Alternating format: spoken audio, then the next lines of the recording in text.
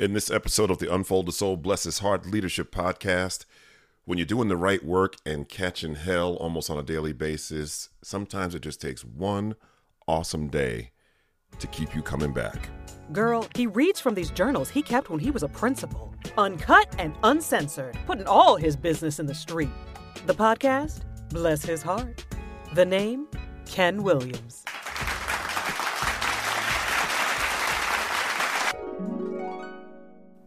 Man, this is definitely one of my favorite mornings. This town meeting was all about student recognition. So little has been done to recognize students that I wanted to go over the top with it. With that in mind, we had engraved trophies ordered. I played the Rocky theme song, called their names like they do in the NBA, and invited their parents to come out and feel the love. It was perfect. Everything was wonderful, and I found myself welling up when I saw all the kids gathered in the front of the gym. I literally had to take a moment to calm myself down for fear that someone would see me getting misty. The assembly was definitely one of the highlights of my time here at the school, and I'm determined to develop more opportunities for students to be inducted into the Swint Hall of Fame.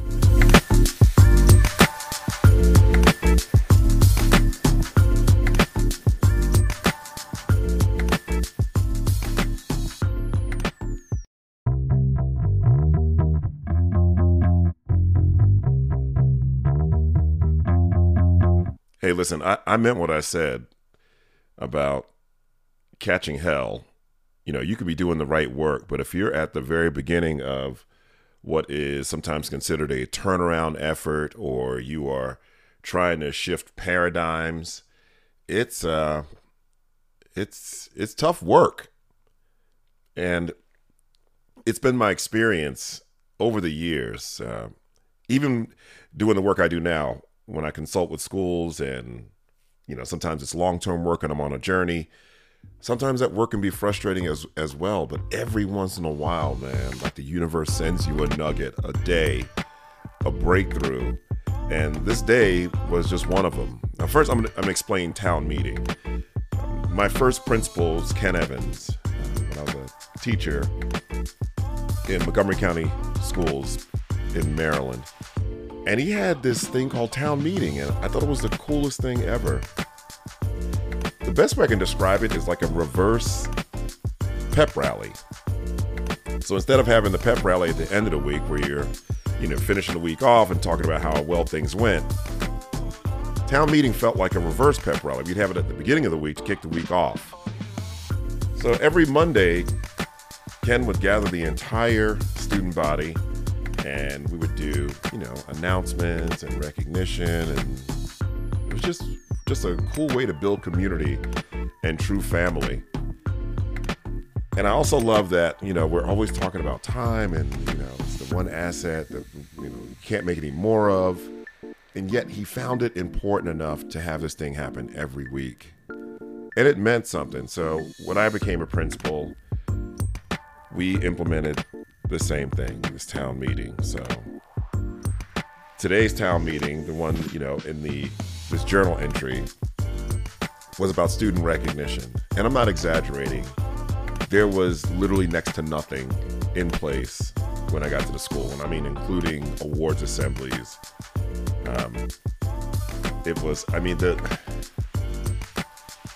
And I just think it just became just kind of the malaise of the culture. I'm not trying to disparage staff, because a lot of this is leadership, but there was next to nothing in place. I've been talking about the basics, just ground level awards assemblies, like nothing.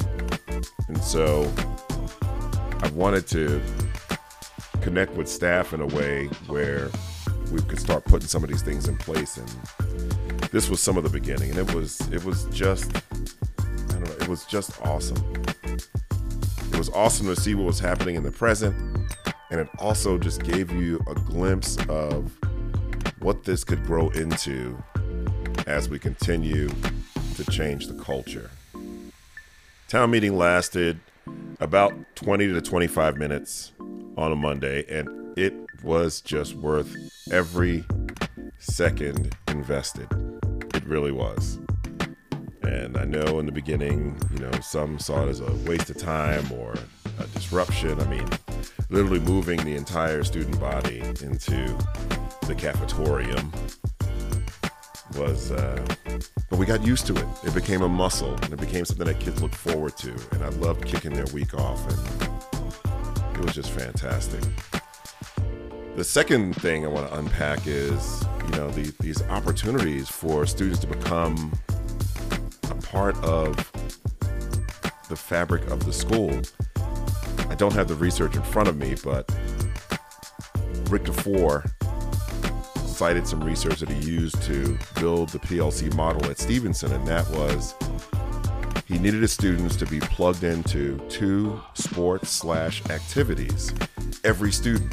And it wasn't a choice. So whether it was newspaper club or the football team, every student had to plug into 2 activities/sports at the school, because there was some research that he cited that showed students had a much better chance, that they were much more likely to become part of the fabric of the culture, to care about the culture, to feel invested, to feel a part, if they were involved with 2 activities.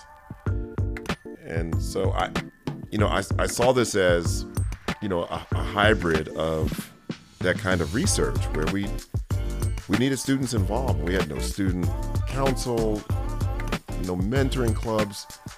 There was next to nothing. So this was the beginning of a move in that direction. This was less about, celebrating specific grades and more about how to get students more invested in the life of the school. Now, that said, I can tell you this is also a lesson in, a quote that I heard from Jack Canfield 25 years ago that I still use today, and that is success leaves clues. It's not enough to wish and want for your school. Like, our school had next to nothing going on for students. Yet there were other schools in the district that had tons going on. And then I also had to assess my strengths and, what I was able to do as a leader. Now, you can look across town at the school that's probably in a more secure neighborhood with a higher tax base and see all the opportunities they have going on. And you can complain about that if you want. But if you want to make that happen, you need to go over there and find out what they're doing. Success leaves clues. As a leader, I've got a lot of strengths. I got a lot of things working in my favor, but I also have a lot of deficits as well.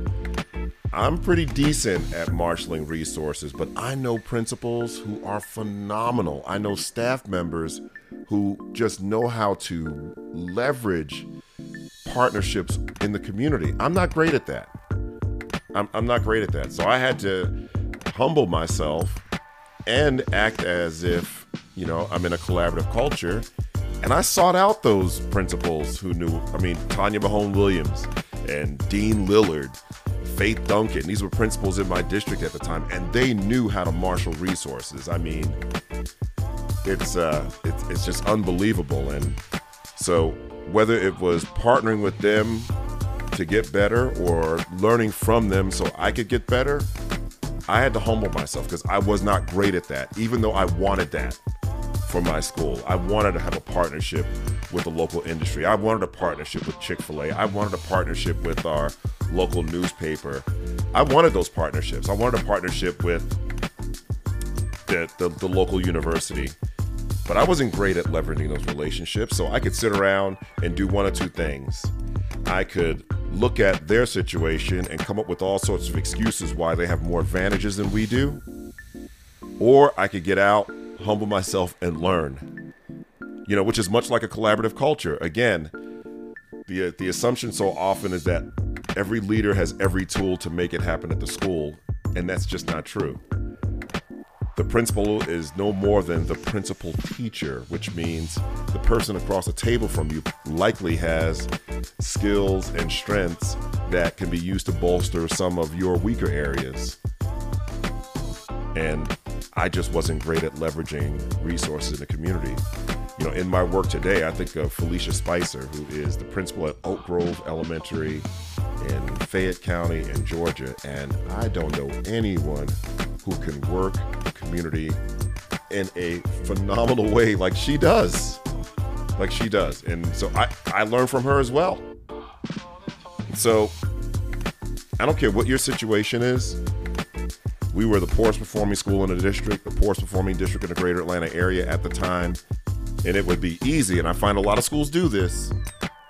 Whatever your situation is, and you're looking across town, looking across the community, and you see another school that's got tons of advantages, tons of things going on, and you could make excuses all day for why your school isn't in that position or why they're able to have access to those things, or you can go out and make it happen.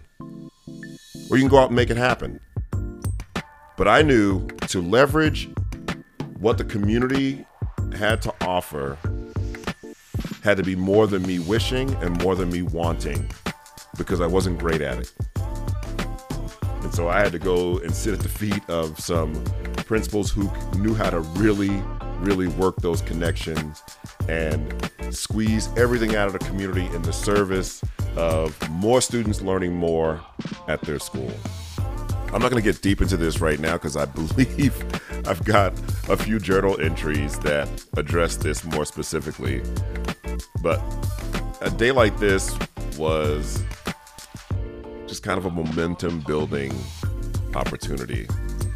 And later on, we just looked under rocks for opportunities for kids to be involved in the life of the school.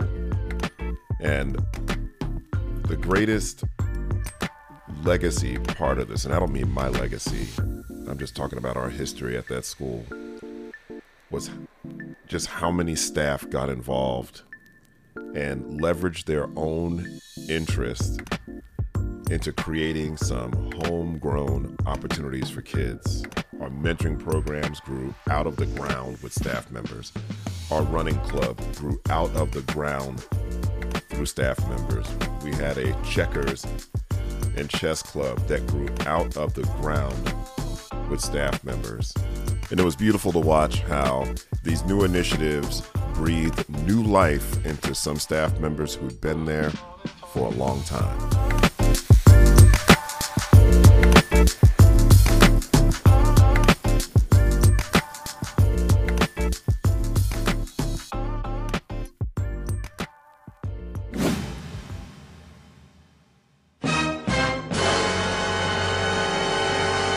On the next episode of the Unfolded Soul, Bless His Heart Leadership Podcast, I'm sure glad I had this great town meeting day because, baby, we back to catching hell.